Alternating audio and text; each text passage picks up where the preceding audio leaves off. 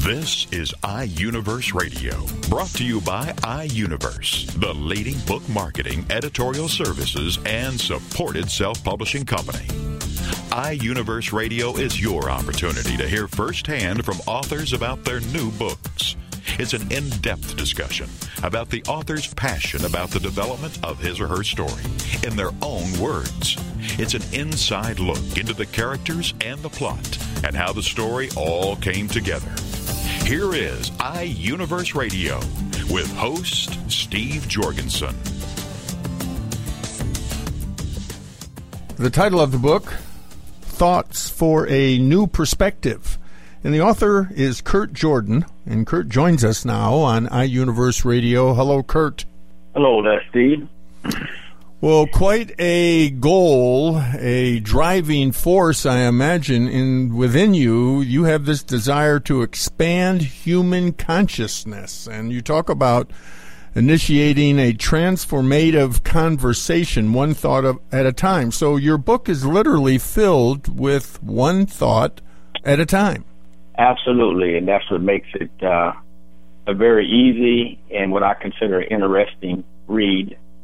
There's not a storyline and a plot and different things that you find in different books, but it's just approaching one thought at a time, and from that thought, you can see how that resonates within your being. Everybody is vibrating or resonating their own thoughts, and so how that thought resonates with you is going to depend on where that person is in their own vibration as far as what their perspectives have been or may choose to have different perspectives upon reading that thought. So it's a guidebook to help us to a new way of thinking. Absolutely. It really seems to be take time out for a moment, read a thought. It could be one sentence or it could be a short paragraph, and just let it sink in. Just kind of let your mind wander as it ponders these words. Yes, it's just like there's many different spices in life. As they say, variety is the spice of life, very many dishes in the culinary field. And when you taste a different food, a different fruit, a different spice, it begins to cause something within you to have a different experience. So each thought has the capacity for the person that's reading it to experience a different thought, because each person is so different. They may read one thought, and that may actually initiate a new thought in their consciousness. And that's what I find very, very refreshing about the book, because each person's thoughts is the most private part of a person is their thoughts, not whether they have on their underwear or not. But what's in the thought is what's the most private part of any person. So that's how the book is basically set up, for it to have a very intimate conversation with inside themselves based on what they read in the book. Before we have you share some of these thoughts, tell us a little bit about your background and how this book came about. Well, for myself, I've been in self-improvement and spiritual development for most of my life. I'd say at least for the past nearly 30-plus years. And I've always been a thinker. I've always been a person who observes the world. I found for a while there, I didn't realize that as I observed the world, I was more judging the world than student observation. And then I got to a place where I realized that the judgment was useless, to just observe the world and learn from the world, and to begin to use these perspectives to give myself a change or a transformation within myself. I'd say also that the Spirit of God has been very instrumental in my life in helping me to see these things from different perspectives. The Holy Spirit is very capable of seeing things at multiple perspectives, and many of the thoughts I feel have been shared through that Spirit. So are we both human and divine? A matter of fact, we are. The human part is the part of us, obviously, that has the five senses. We can taste, hear, smell, see, touch, and all of that. And the spiritual part is the invisible part, or the soul, the spiritual part of us. The part that never does die, the part which leaves the physical body if it does succumb to death. And that's the part of us that's eternal. That's the part of us that is always connected to the source or the divine creator. Religions oftentimes try to let us know about that, but the average person, I would say, is pretty much in the realm of just the five senses. And they only identify maybe with the human part of themselves, and that's what the media, society, education, all focuses on, just that human part of ourselves. That's not the greater part.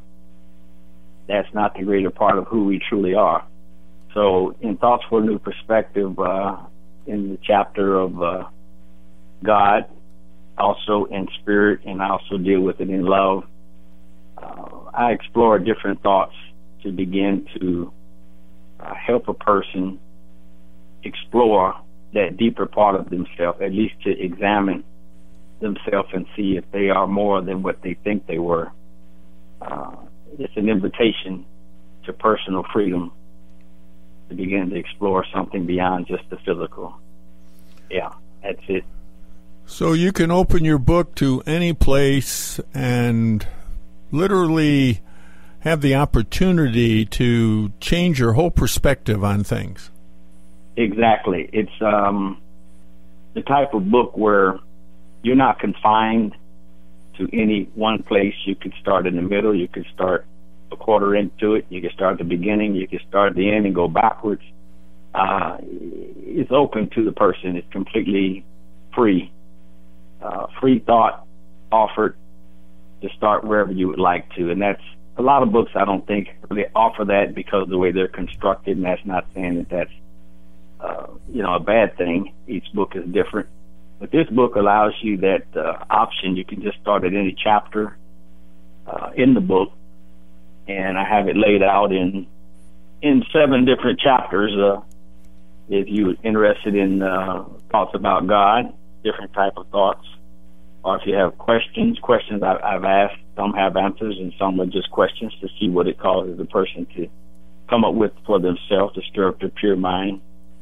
Relationships, we all are in relationships, whether we are married or single or not. We have a relationship with ourselves, we have a relationship with our environment, and we often have a relationship with each other, whether it's a committed relationship or not. We're always in a relationship. And then there's wisdom, and then there's love and spirit. And the last chapter I call Contemporary, which is basically a compilation of thoughts that may not necessarily fall into the other chapters, but more of a wide open area, more like a miscellaneous place for multitude of different thoughts. I think a person that would pick up this book would find, you will find yourself and you'll find others in this book. And then what you choose to do with those thoughts and those new perspectives, that's what I believe is the most important part, because that's where the part comes in where a person is able to begin to make changes in themselves as they approach the world. And that's where you can begin to transform the way you relate to the world and the people in the world and your place in the world. For example, everyone, I opened his book, Kurt's book, in this chapter about God, and here's just a thought to allow you to really ponder who you are. It says, if you don't believe in God, God believes in you, so you might as well give up your unbelief. I love it. And that's very true, because you have people that they call themselves atheists. And so these are people who absolutely, to me, they're unable to grasp the existence of anything non-physical. And so they're in the rejection mode within inside themselves.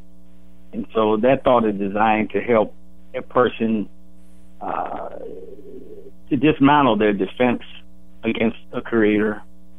And it allows people otherwise that may read that to realize there's no reason to attack such people, because the creator believes in the people, because he's the one that created the people. And there's nothing that humanity has made, whether it's a piece of computer, a home, a car, that a creator was not involved, because we are co-creators, because we come from God. That's why we are the one being on the earth who continues to create masterfully, and our ingenuity, our ideas are constantly forming, and humanity continues to move forward, while the rest of the animal kingdom and the plant kingdom and the other life on earth basically remains about the same. You know, I mean, a robin makes a nest 3,000 years ago the same way it makes the nest today. It's maxed out. But humanity has not yet come to the place where we have come within ourselves to realize that we are more than just human. And what we're experiencing in our creative faculty is that divine part that we got from our creator, which is one with our creator, and it's constantly propelling us forward, and only God knows where we're going to end up. We do have some challenges. We do have a lot of problems on earth that we have created, but just as we have created them, we can, I'm going to use this word loosely, we can uncreate them if we have better perspectives and new thoughts to approach these things with. Well, here's another one. I just opened it up to the chapter titled Wisdom. Never miss a chance to build your character. You are the master architect, for there is nothing greater in life to build. Absolutely. And what we find, I also like to say with that, you know, we can build a character.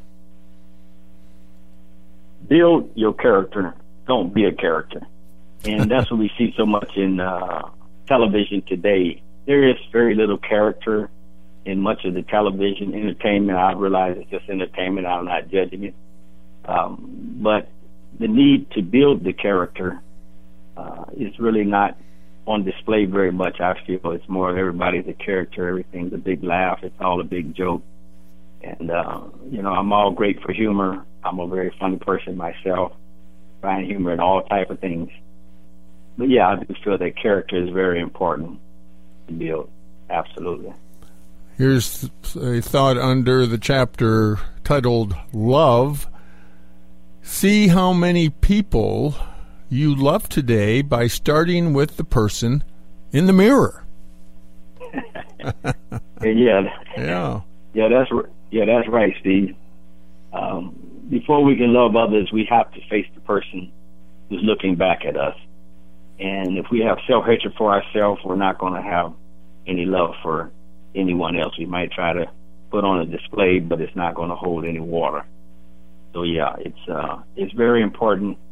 There's so many times you look in the mirror, you shave, you put on lipstick or whatever, male, female, whatever people do to make themselves go out into the world, and never even really saw who you were looking at. It's just a quick in and out, and never really stopped to say good morning, or how do you feel this morning, or I love you. So we're sometimes even disconnected from ourselves with love. And so what I'm encouraging in Thoughts for a New Perspective is to return to love within yourself, and then you'll be able to have love out towards the other 7 billion brothers and sisters we have out here. Big family. So how many thoughts have you shared with us? Thoughts for a New Perspective. How many in this book? There are over 800 in this book, and thoughts are still downloading into my consciousness, are being uploaded from within my spirit. But within this writing, there's over 800 different perspectives. And that's more than enough to give a person a new perspective. Yes. And the ultimate goal to find peace and contentment in everyday life. Is that a question or comment? Comment. Yes, that's the ultimate goal that you have for everyone. It is, because most of us are lacking peace from the inside out. And the more at peace we are within ourselves as we view the world, the more peaceful vibration we're going to send out into the world, whether it's at our workplace, whether it's in the grocery store, whether it's with our family, friends, or even around strangers. We all are emanating a certain energy. We're all emanating, I say, energy, a vibration, a frequency. And sometimes people say, hey, I'm picking up bad vibes from this person. The person hasn't said a word. That's really what they're saying, is that I feel this person's energy. Or they say, whenever I'm around this person, I really feel good. I don't know what it is about them, but I just feel great. Well, that person is emanating from their soul or their spirit or their consciousness an energy that is uplifting, and people respond to that and they call it favorable. We've been listening to Kurt Jordan, author of his book, Thoughts for a New Perspective. Kurt is opening our minds to a new way of thinking and literally to find this new perspective on life, especially in this very confusing and stressful world we live in. I know that you will find a thought that will generate more thinking that could lead to peace if you focus on that. That sounds like what you're saying to us. It is, Steve. And it can even open up thoughts and a new perspective that even I haven't thought of, because each person is different. Each person, I sort of can relate it to a mountain. The higher the altitude you go, the greater the view. And if I'm on the north side of the mountain and you're on the south side of the mountain, we can argue all day over the telephone about the view or the perspective that we have. But it's just simply that we're on opposite sides of the same mountain. However, if we both reach the very summit, we will agree that we both were absolutely right. No one was wrong, and we have peace because we have understanding. And that's always been one of the greatest scriptures in the Bible. It says, in all thy getting, get understanding. And it's the misunderstanding, or we actually miss the understanding, that creates the conflict within ourselves and within our relationships in the world in general. So the higher we come in our consciousness and reach those high places, the summit, we'll find that we have more in agreement than we do to disagree with. Because at the highest, we have the best view to the surrounding landscape, and we have something to talk about in common rather than to find out what we don't have in common. Kurt, what's the best way to get your book, Thoughts for a New Perspective? Well, it's available right now on Amazon.com and also from BarnesandNoble.com, or it can also be purchased from the publisher iUniverse. And, of course, I have my own copies that I've been selling to individuals that have expressed interest in my writings. And so I do have a Facebook page, working on that. I have a telephone number. If I give a telephone number, that's fine too. Sure. Yeah, my phone number is 260-348-3694. Kurt Jordan. That's in Fort Wayne, Indiana. I'd be glad to hear from you. Or if you, brother, would choose to go by email, my email address is krtjrdn@yahoo.com. It's basically Kurt Jordan, just remove all the vowels. And that's my email. I'll be glad to hear from anyone. If you have questions, comments, likes, dislikes, I'm open. Thank you so much, Kurt, for joining us on iUniverse Radio. Thank you, Steve. You're listening to iUniverse Radio. We'll be back right after these messages. Congratulations on being the proud owner of an adorable, soft, cuddly, sweet-smelling, smiling, cooing, hungry, tired, gassy, screaming little bundle of joy. So now what? Where's the owner's manual for this thing? Where are my instructions? Right here. It's Baby and Toddler Instructions with Blythe Lipman on TogiNet.com. Infant care specialist Blythe Lipman has worked with babies for over 20 years and works extensively with new parents, providing workshops, in-home visits, tips, and daily phone calls to ease those frazzled nerves. With Baby and Toddler Instructions, you can get the advice you need on how to survive and enjoy your baby's first year.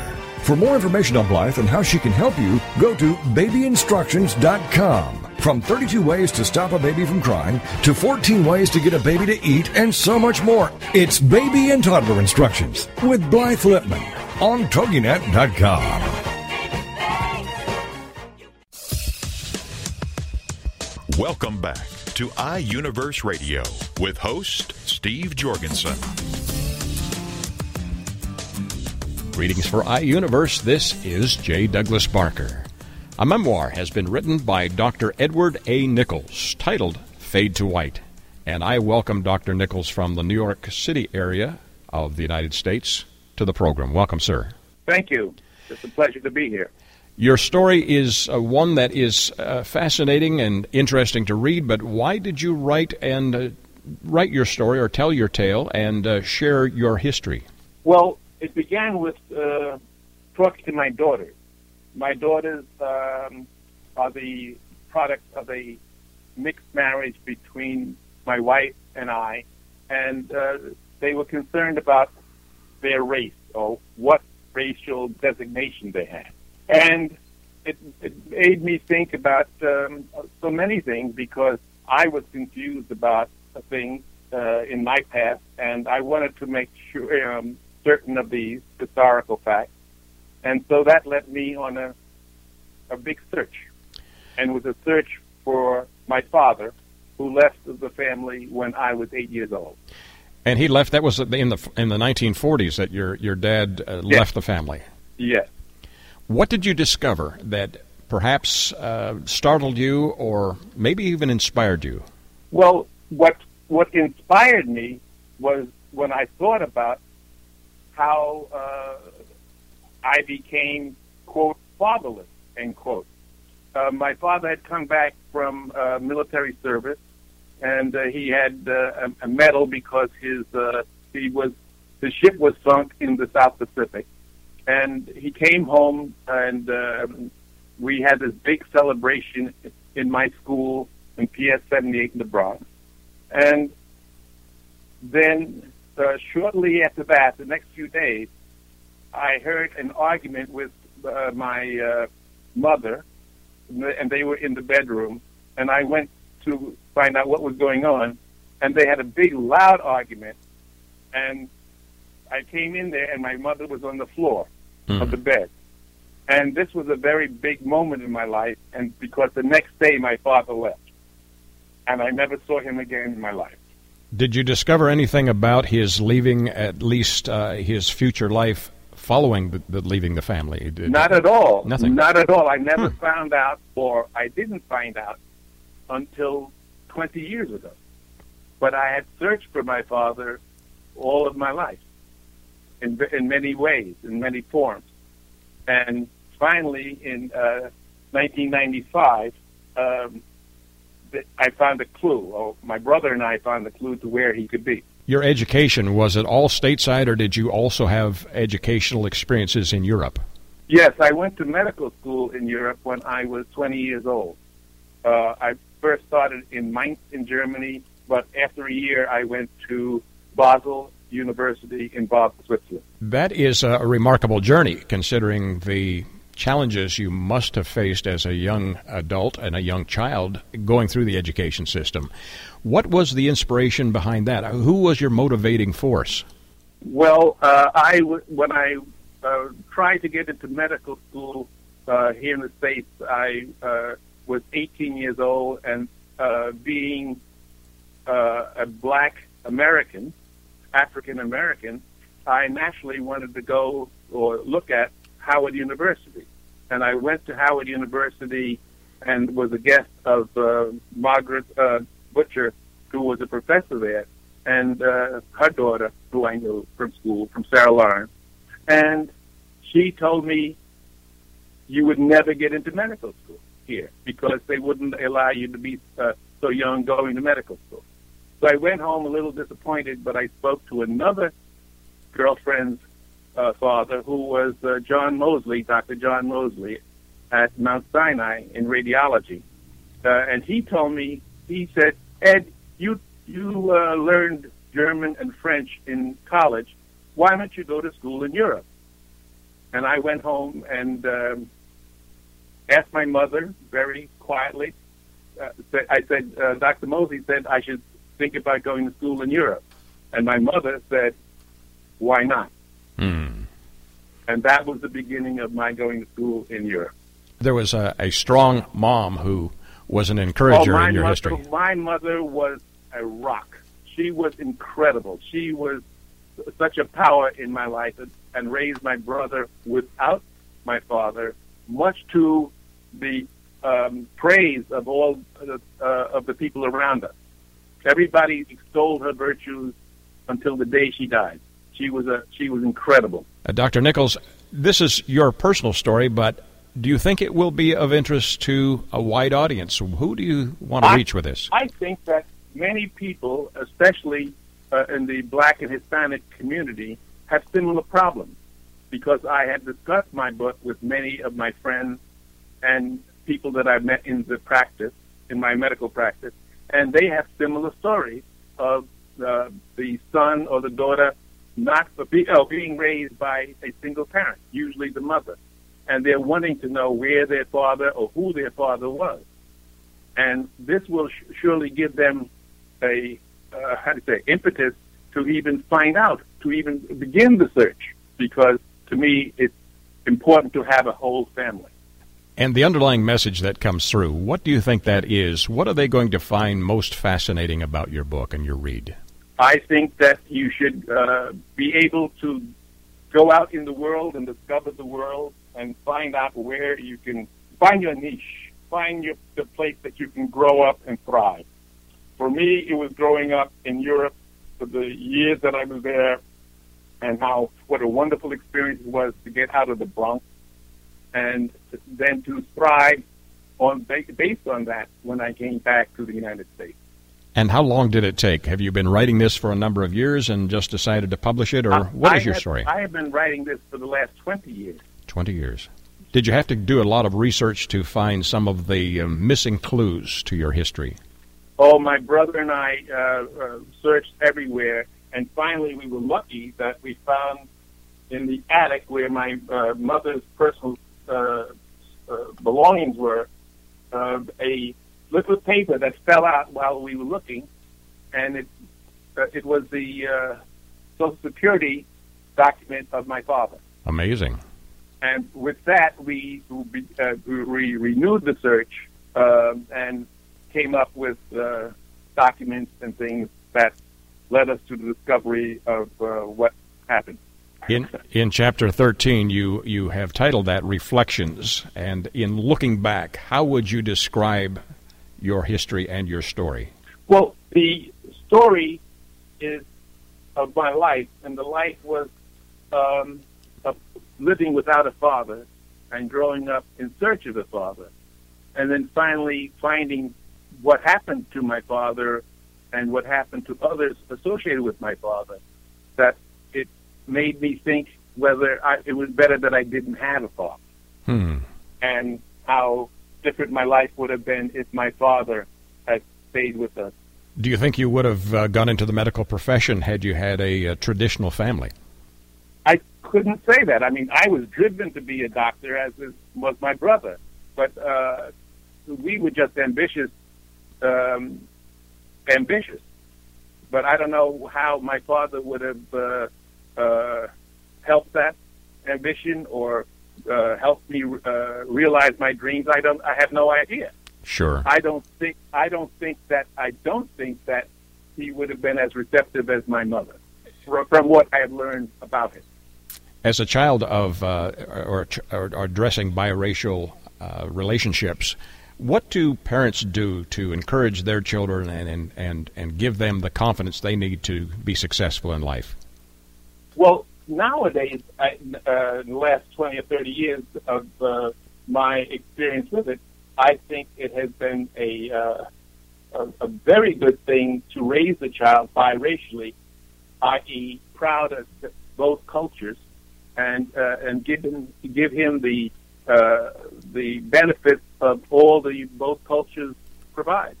Absolutely, great advice. I Yes. think it makes a stronger individual. I believe that's true. I believe in hybrid vigor. Now, you have, because of the discovery of your father's past and some of the other things that you reveal in your book, did your family have any reactions to the discoveries?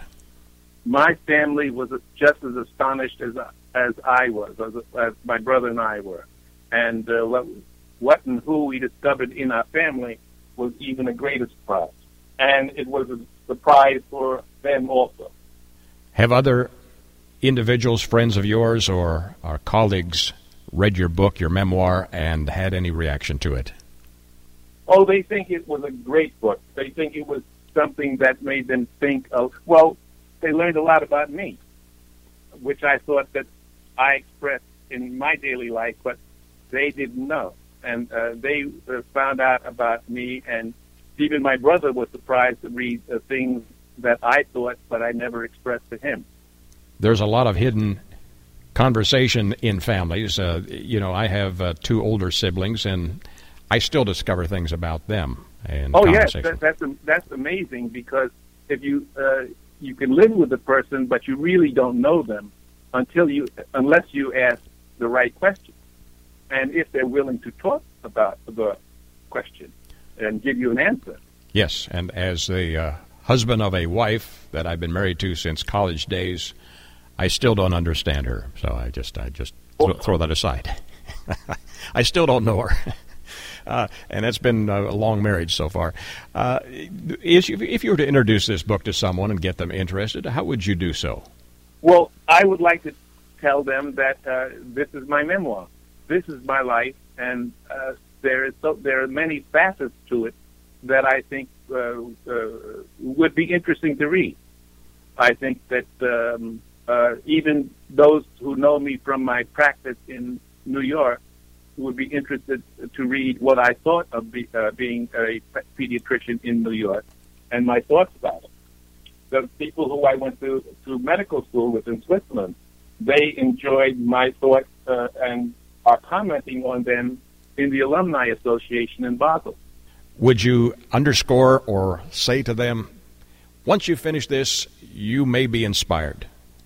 I think I inspired at least 3 other doctors who I went to school with, or who I know went to school in Europe, and they are beginning to write their own memoir. In fact, one of my great friends, Dr. Benny Prim, has finished his memoir, and it is published, and we both comment on similar things in the book. Dr. Nichols, where did you practice your medicine, and what was the focus? I practiced medicine, pediatrics, in the Upper West Side and later in Harlem, and since 1970. And I still have the practice, although my daughter, who is now a pediatrician, is gradually taking over the practice in Harlem. Well, congratulations. Now, you focused on families and children who perhaps were underserved. Yes. We were asked by St. Luke's Hospital and Roosevelt Hospital to open the practice in Harlem, and that was 30 years ago. And I continued there. And we tried to mentor as many children. And I worked there also with the Reverend Calvin Buss of the Abyssinian Baptist Church on 138th Street. In fact, I took care of his children and his grandchildren in the last 30 years there. Phenomenal. Thank you for your practice and for a tower of hope that you have established in that community and how you have served those who are in need. This is a great idea, great read, because it's a fascinating observation from the streets of New York, Brooklyn in particular, to a successful medical career. The title of the book, again, is Fade to White, a memoir. And the author, Dr. Edward A. Nichols, has joined me from the New York City area. 15 chapters, 210 pages or so. Dr. Nichols, where can my listeners get a copy of your book? They can get a copy of the book online at Amazon and also in iUniverse.com. Have you started a web page or a fan page yet? I have a web page associated with the Facebook, but now I am getting another web page with yahoo.com. Listeners, you can keep in touch with Dr. Nichols by doing a search under his name, Edward A. Nichols, MD, yes. And the title of the book, Fade to White, a memoir. This is a fascinating read because of many of us have unusual family histories, and this is a way to perhaps address some of those questions we may have. Thank you for sharing your story. Are you planning to do a sequel to this or write another book? Yes, I'm already writing the next book. It will be a memoir continued. The story never ends. It doesn't end. Thank you, sir, for sharing your story and for inspiring others. Thank you again for joining me today on the program. Thank you, J. Douglas. Thank you. My pleasure. For iUniverse, this is J. Douglas Barker. You're listening to iUniverse Radio. We'll be back right after these messages. Join us for Self-Aid Success Stories with Helen Wu, Wednesday nights at 10, 9 Central on TogiNet.com. Helen Wu was born and raised in San Francisco's Chinatown, and after a very difficult upbringing, fighting depression, abuse, and addictions, she finally finds herself genuinely happy inside and out. Helen believes in taking our positive thinking and doing something positive to achieve a positive outcome. She's here to make a positive difference in your life, to be your game changer, your aha moment mentor. She's ready to help both men and women get into a better place. Helen Wu is also the author of Self-Aid Success Stories, 25 success stories from successful entrepreneurs. Inspired by Ellen DeGeneres, Helen wants the world to know that just because we find ourselves in a difficult situation doesn't mean we have to stay there. We can aid ourselves to a better life. So join us for Self-Aid Success Stories with Helen Wu, Wednesday nights at 10, 9 Central on TogiNet.com. Welcome back to iUniverse Radio with host Steve Jorgensen. The title of the book, Dark Side of the Looking Glass. And the author is Vernon Harris, and Vernon joins us now on iUniverse Radio. Hello, Vernon. Hello, Steve. Great to have you with us. This is the absolute, well, I don't know if it's the absolute worst nightmare, but for someone like Sam Michael, the main character, who never went to war, but suddenly in this nightmare, he's being attacked by this demon that is taking him back into the Vietnam War 30 years ago. Here he is living the worst nightmare for him. Absolutely. You can imagine what a nightmare it would be if you had never been in war, and all of a sudden you find yourself there and don't know how, and don't know how to deal with it. And we're also dealing with this incubus, as you call it, this mythological demon who is literally changing this dream into a nightmare where people think he's just asleep from an accident, but he is in the, well, I guess he's fighting for his life, isn't he? Absolutely. Yes, Sam is in a coma in his hometown hospital. At least his body is there, but his mind, his psyche, his personality, his real person is 30 years in the past, trapped in the body of another soldier in the Vietnam War. Well, first of all, tell us a little bit about yourself, Vernon, and how this book came about. Okay. I grew up in the country. I grew up in Grady County, Georgia.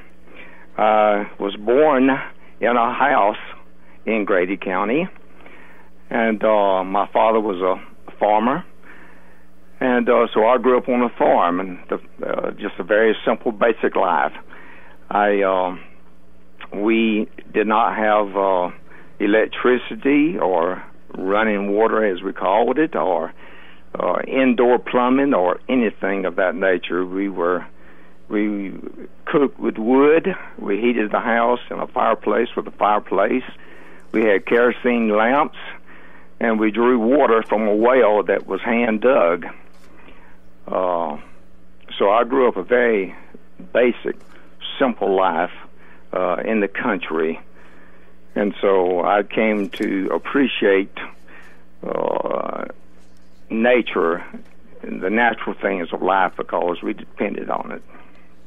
And how go did? ahead. Well, I was going to ask you how this song's "Reflections" by the Supreme triggered all of this. Okay, years later, 1994, as a matter of fact, I'm an architect. I'm working in my office. Business is slow, and I'm listening to the radio, and this song, Reflections, came on. And it just triggered in my mind because of some of the lines in particular about the song. And also, it was a theme song for the TV series China Beach. And China Beach, of course, involved the Vietnam War days and revolved around a hospital unit in Da Nang, Vietnam, and a beach that they named China Beach. And so when I heard this song, it brought back the memories of the Vietnam War and many of the scenes I had seen on live television during the time of the fighting going on in Vietnam. And it just got me to thinking about the Vietnam era. And then, strangely enough, just after this particular song, Reflections, played by Diana Ross and the Supremes, another song came on by Creedence Clearwater Revival titled Run Through the Jungle. Now, this particular song, their version of it, the intro music sounds like fighter jets screaming overhead. In my mind, maybe they were flying off to a target in Vietnam. It just got me thinking about Vietnam and those issues. And of course, and then when I thought about Vietnam, I thought about my brother who was sent to Vietnam in '62 as one of the early advisors in Vietnam. And then my best high school buddy who was drafted in '65 and sent to Vietnam. And so that kind of the background of how the story got its theme and its base. And you were never drafted, you never volunteered, so was that kind of wearing on you, you think, deep within you? Exactly, and no doubt. Like I say, my best friend was drafted. We were separated at that time, and but I wasn't. My number didn't come up. And so it got me to think about, how did I manage to skip it, why me? Just like you did not go to Vietnam yourself, but you went somewhere else, even though you thought you would and was training for it. Right. Myself, I got to think about it, and maybe it's the feelings of guilt, that I didn't go, that got to playing on me. And so that's why that I wrote the book like I did from that background of Sam Michael, who was not in the war himself, but then was sent there through this medium of time and space transposition of his psyche. Right. He's 50 years of age. He gets in this accident, and suddenly he's back in the past 30 years, as you put it already, in the body of a soldier in Vietnam, and now he's fighting for his life. Exactly. Yes. The soldier Will Lee Waters was involved in a bicycle bomb in Saigon, and went into a coma. And Sam Michael went into a coma at exactly the same time in 1995, and so Sam Michaels' mind went back and took over the body of Willie Waters. So here we have a situation where now he's got to muster all of his forces within him to survive. Exactly. And, of course, he can't figure out why that this has happened. Prior to his freak accident where he wound up in the hospital and in a coma, he and his best friend, John Straughter, who had been in Vietnam with his brother, were talking about Vietnam and talking about his brother in particular, because his brother James is MIA and has been since the Vietnam years. And they were discussing how to maybe go about looking into more to try to find what really happened to James. Well, and so then the freak accident, Sam is in the hospital, goes into a coma, and his mind, through the influence of a terrible nightmare brought on by the incubus, literally transposes himself back to Vietnam and winds up in the war with his best friend, John Straughter, who was drafted in 1965. And so in this case, this terrible nightmare and this ruthless incubus that has trapped Sam in back to 1965, there's somewhat of a blessing in disguise? Exactly, and that's the end result, that what is so terrible and awful on the front end, in the end, turns out to be a blessing for Sam, because it gives him opportunity to investigate firsthand, on site, about his brother James. Now, we want to talk about some of the themes in your book. One, you say, in fact, you call it first and foremost, our government's role in times of war or peace, as seen through the eyes of Colonel James Michael, of course, Sam's brother.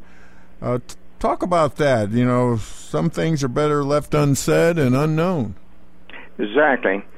I created a covert agency in my book called Special Operations Services, similar to the CIA in its background, but different in that it is not controlled by the government.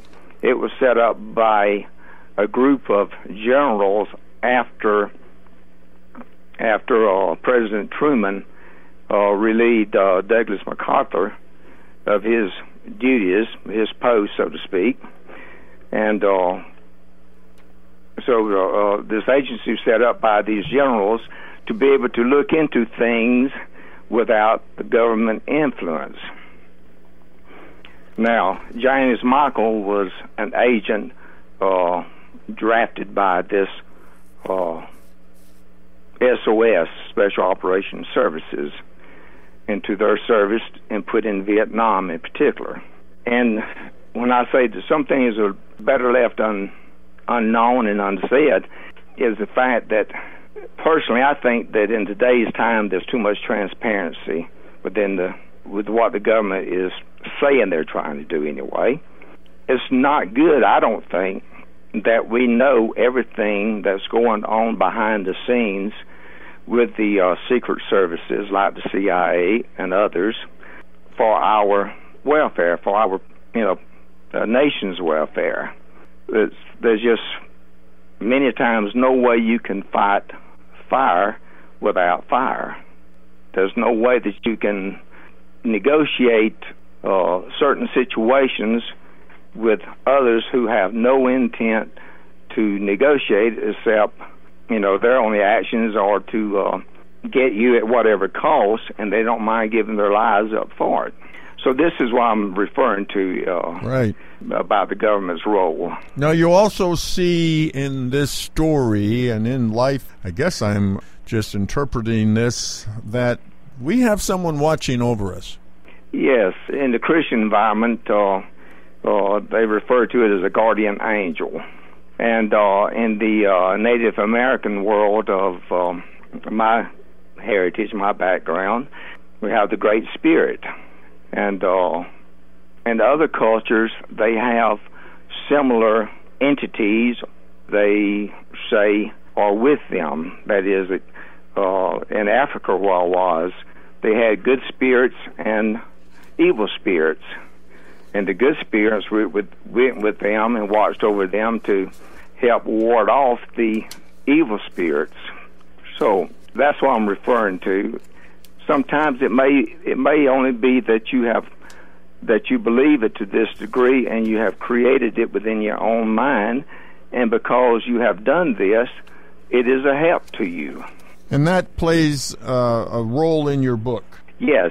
In the case of Sam Michael, he's in a bad situation in Vietnam, but he has also someone watching over him, even at the same time that this nightmare has him trapped in Vietnam, having to literally fight in battles, yet he has someone watching over him. In this case, the angel, in a sense, appears as his mother, who is still alive in the story, and she is talking with him and guiding him and telling him, you know, son, you need to be here, and this is what you need to do. Things will work out. Those kinds of things. We've been listening to Vernon Harris, the author of his book, Dark Side of the Looking Glass. Vernon, what's the best way to get your book? My book is available in hardcover, softcover, and e-books. It's available typically through, I would say, any local bookstore. For online shoppers, Amazon, Barnes & Noble, and many other sources. Well, thank you so much, Vernon, for joining us on iUniverse Radio. Well, thank you. I've enjoyed it, and I appreciate it. iUniverse Radio is brought to you by iUniverse, the leading book marketing, editorial services, and supported self-publishing company. iUniverse Radio is produced by TogiNet Radio. Radio with a cutting edge.